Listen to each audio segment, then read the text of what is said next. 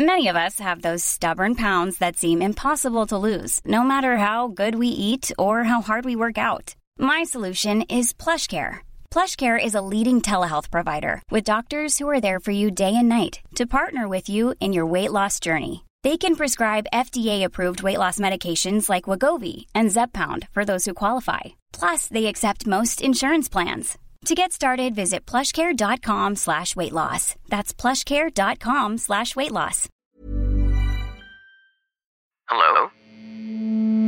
Hello? Podcast Network Asia.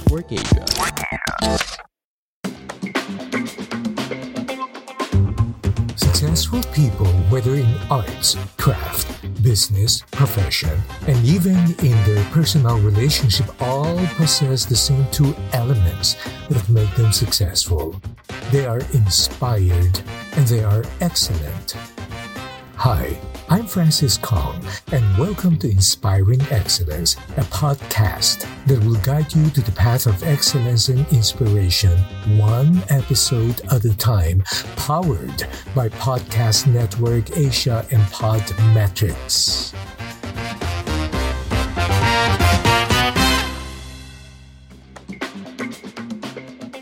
You're listening to Inspiring Excellence, hosted by me, Francis Kong. In this episode, we're going to be talking about how to become inspired and excellent in your chosen career. Ready to take the first step in becoming excellent? Keep on listening because this is Inspiring Excellence. Watching TV, the program featured an interview with professionals. Their opinions were asked regarding the challenges of the current situation. One segment featured a seasoned psychologist. She talked about mental health. She answered questions brilliantly based on her knowledge and experience. I learned a lot. Another segment featured a young person representing the youth asking about his opinions and views of a post-COVID world. This young person said, "I honestly do not know. I don't have the answers." Then he spoke on what he knows and how he feels. He reveals his inability to answer questions based on his lack of experience. But I learned from him. Ironically, his admission of his inadequacies provided me with the truth I needed to know about the needs of the young. This time, another guest was asked his views on business and projections on what the world would be like in the post-COVID world. He gave so many answers. Actually, too many answers. I noticed editorial cuts in his segment to shorten his part. He talked about how he would handle the organization, gave management theories from the books he read, etc. I felt like a chunk of my life has been robbed. I was listening to a speaker with a vast supply of words but severely deficient in content. Couldn't he just say, "Oh, I would not have an answer to that question because I do not know"? There may be no answer given, but at least a truth that is provided. You and I are living in a world of fast-paced, on-the-go, endless news cycles. We are surrounded by an atmosphere wherein there's an insatiable need for content to populate both social and traditional media. We have been conditioned to witness an unrelenting need for fast-thinking, fast-talking experts to bombard our ears and minds with words and information. Unfortunately, there seems to be a lot more fast-talking than thinking. And then you have a speaker courageously saying, "I cannot answer that question. I do not know." It may be a big letdown to an audience wanting to have answers but nonchalant about truth or facts of the case. Niels Bearden wrote an article entitled, "Don't Trust Anyone Who Offers You the Answer." Niels says, the Greek philosopher Socrates was put on trial for corrupting the youth of Athens. He was sentenced to death. However, the real motivation behind the charges seems to have been that Socrates had exposed deep intellectual corruption among those in power. He was concerned for truth by showing that the elites of Athens did not share his concern and knew much less than they claimed to know. He was murdered for that. When a speaker says, "I don't know," it is seen as a sign of incompetence or as a dereliction of duty to give answers. And the gist of what Neil says is that many people are merely after answers to the questions they ask, but do not want to face the truths that they need. According to legend, Socrates was controlled with a paradox. He was profoundly ignorant, yet he was full of wisdom. To try to resolve the paradox, he assigned himself the project of figuring out what the other people in Athens knew. He interrogated statesmen, generals, and other elites, and concluded that, despite their claims to the contrary, they knew very little. Finally, he concluded that because he didn't know much, while the others knew little but thought they knew much, knowing that he was ignorant made him wise. This kind of humility and intellectual honesty is now rare in the midst of talk shows, social media influencing, and personal branding. But honest speakers need to speak the truth to the point of frustrating and disappointing the audience, especially the youth, and being honest about their lack of knowledge rather than spewing out mushy, cheesy, new-agey platitude and motherhood statements they want, but would not help them with the truth they need. Experts admit they do not know. Amateurs pretend they know. As one writer said so harshly and bluntly, and pardon the language, there is a difference between craft and crap. In an age of uncertainty, you need to be certain that you are getting advice and opinions. You are attending webinars. You are getting advice and counsel from those who are after the dispensation of truth rather than just the pursuit of being liked in their Facebook pages. In other words, do not trust anyone who has all the answers, a lesson I remind myself all the time. God bless you.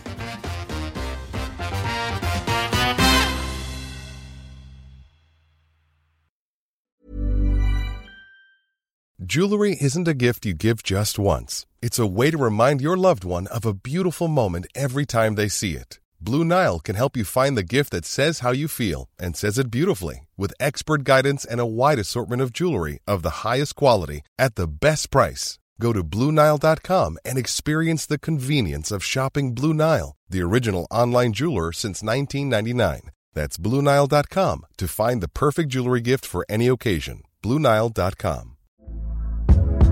Hey there, it's Michelle Norris. I'm host of a podcast called Your Mama's Kitchen. When I travel, I'm usually looking for a way to find a taste of home when I'm not at home. And one of the things I love to do when I am at home is entertain. And Airbnb allows me to do that. When I was in California recently, I rented a house that had a great kitchen. And when we were sitting around the table, we were all thinking, we're in someone else's house. Someone could be in all of our homes as well. If you have a home, but you're not always at home, you have an Airbnb. Your home might be worth more than you think. Find out how much at airbnb.com/host.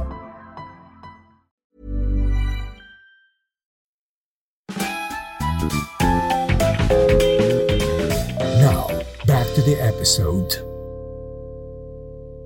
But I just want to be myself. I don't want to be like them. Familiar lines with kids. You know, when my son was in his early teens, he would not want to wear anything his parents would buy for him. He wanted to choose his clothes, shoes, and hairstyles. Most of my friends with teenage kids behave the same way. They insist on being different, but collectively, they all look the same. So now that teenage kid has grown up, he is able to join the world of work. The kids get a job, he joins a group of people. How will the newbie exercise his or her individualism? What happens if the newbie insists, but I just want to be me? I'm a nonconformist. The poor kid will be thrown out of the place on the first day of the job. Should the newcomers to a group first pay homage to its established values and goals so that they can be accepted? Would there be a way to deviate and innovate later and let the individualism stand out? My answer is a hearty yes. There is a lesson from the Beatles where Olga Kazan, in her book Weird, presented to prove the point. It is a fascinating book that teaches a lot of other exciting lessons. In the late 1950s, most of the top British performers had clean-cut images, and the Beatles were considered too wild. On those infamous nights in Hamburg, the Beatles would taunt the crowd and call them Nazis. The band's manager, Brian Epstein, wanted to clean up the band's reputation to help the group accrue some idiosyncrasy credits. Wiki defines this as a concept in social psychology that describes an individual's capacity to deviate from group expectations acceptably. Epstein laid some ground rules: no drinking or swearing on stage, wear suits instead of leather jackets, bow the heads at the end of each song. Ringo had to shave and always to comb his hair forward. As Lennon described years later, all the rough edges were being knocked off us. Bookings picked up, and within months they had a contract and a hit single, Love Me Too. At the height of their fame in 1966, the Beatles began spending all those idiosyncrasy credits. They dispensed with their polished haircuts and embarked on unusual solo projects. Their music changed too. According to one analysis, 91% of the Beatles' work before 1966 consisted of love songs, but starting with Revolver, just 16% did. Through their seamless conformity, the Beatles had become so popular they did not need to be conventional anymore. So let's say you're starting a new job at a conventional, traditional place and you have some unusual or non-conformist ideas you would like to bring in. Gather idiosyncrasy credits by first reassuring people that you can be quote-unquote normal. Then spend those credits by gradually deviating from group norms and fully unleashing your weirdness. Olga says maybe you go to a few meetings and act like a yes man, agree and go along with all the stuff you don't care about. If you have a passion project that you want to do, save your big, weird ask for after you've established yourself as a conformist. It sucks to pretend in that way, but it will encourage your straight-laced boss to a green light that big weird thing you want. If you want to be a little patient and a little normal or regular at first, you can accrue enough idiosyncrasy credits to truly let your freak flag fly. That advice is so smart, and I wish young people would learn. We should understand that we first need to earn the right to be heard, to be known as a nonconformist for the sake of being one, without delivering excellent work and performance, would only earn the reputation as being a rebel without a cause, and would not be able to gain the support of leaders to let their idea fly. Like the Beatles, if you can choke up so many hits, you can now afford to be unconventional. Being unconventional becomes your creative handle and platform that can establish your expertise and sustain your success as it did the musical group. Be smart, be patient, respect rules and people, deliver reliable work, and practice right timing. Then let your ideas fly. When your work shines, you will no longer be branded as rebel. You will be known as a genius. God bless you.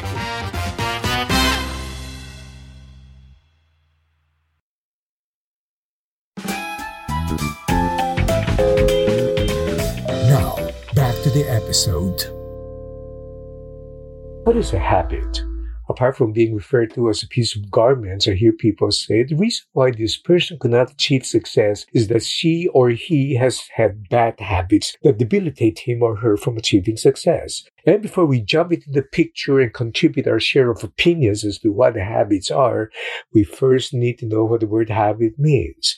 My reliable friend Google search pulls out the word habit as a settled or regular tendency or practice, especially one that is hard to give up. We all have normal behaviors, settled practice, and tendency to do things even when we are not consciously aware of it. The most limiting habit that prevents us from achieving more success is either ignorance or a state of denial, refusing to acknowledge that we do have unhealthy habits that have to be eradicated. However, eradication of unhealthy habits does not come easy. I have heard motivational speakers say that it takes 21 days to build a new habit, and if you mess up on day 20, you start all over as if you are beginning from day 1.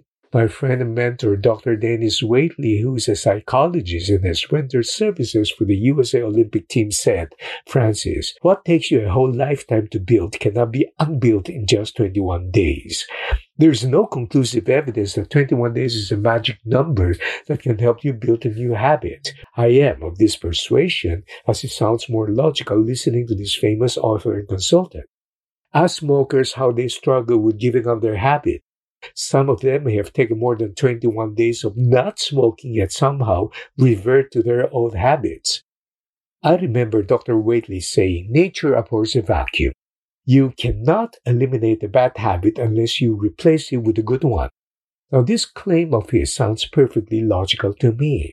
So rather than preaching about the bad habits people have in the workplace and the adverse effects on your success potential, why don't I suggest a few healthy work habits that you may find worthy enough to replace some unhealthy ones you may currently have?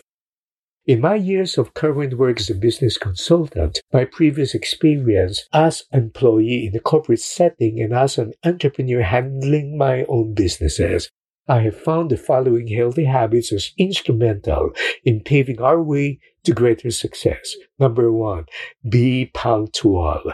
Don't be late. You may want to hit the bed early and fast yourself from binging TV series and other forms of entertainment. Get enough sleep. Report for work or appointments early. When you develop the habit of showing up early, you are perceived as a responsible professional who is serious with your work and obligations. Number 2, exude positivity. Ready to deal with challenges. Business has a lot to do with solving problems. Something as simple as wearing a smile or mastering your moods and emotions enable you to deal with challenges and issues with a positive disposition. Simply put, don't lose your cool. Number 3, be respectful and polite, able to deal with difficult people. Some people are easy to deal with. Some people are simply a pain in the backside of the human anatomy. The issue here is not about them, but the issue is building the ability to communicate and interact with them. Be respectful at all times, even when others are rude. Do not let other people's demeanor determine your behavior. You stick to yours. Number 4, show initiative. Make things happen. One of the least understood and ignored facts of career success is that the most critical quality that leaders or business owners would love to see in their people is their initiative to make things happen. To wait to be told to do things can be perceived as either incompetent or lazy. Here's the key. Do not avoid work, but get things done. Number 5, work fast but be accurate. There are so many things to be done. Putting off work is not one of them. Do your job fast but never at the expense of quality. If you do, then the damages will require you to do more work and waste a lot more time. Number 6, be accountable. Stop the blame game. You and I will eventually make mistakes, and when we do, we own up to it and refuse the temptation to blame others for it. Rectify the error. And when we do this, we profit from the mistakes as we learn something new. Number 7, observe work and office etiquette. Be honest. Do not take home company properties. Do not spend too much time doing social media during office hours. Respect other people's personal space. Stay away from gossips and concentrate on doing things better. Number 8, be a team player. Exercise people's skills. Share ideas. Do not hoard information. Maintain a positive attitude toward your peers and specifically your boss. Do not lose your cool. Keep a long face or be sarcastic. Trust me, as these things will work against you. At all times, build trust. These are just some of the practical and healthy practices that need to be cultivated into habits. To think that habits do not affect your happiness and outcomes in your life is a faulty way of thinking. They do, big time. The sooner you work on these habits, you will discover that these become skills and will help you shine in your work and create the necessary credibility to bring you to your next level of success.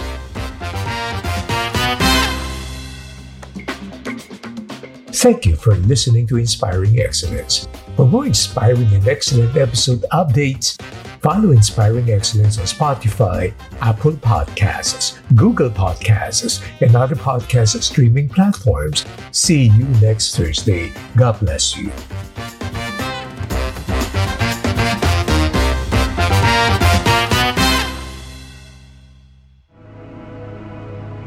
The views and opinions expressed by the podcast creators, hosts, and guests do not necessarily reflect the official policy and position of Podcast Network Asia. the hosts of the program, or other programs of the network. Any content provided by the people on the podcast are of their own opinion and are not intended to malign any religion, ethnic group, club, organization, company, individual, or anyone or anything.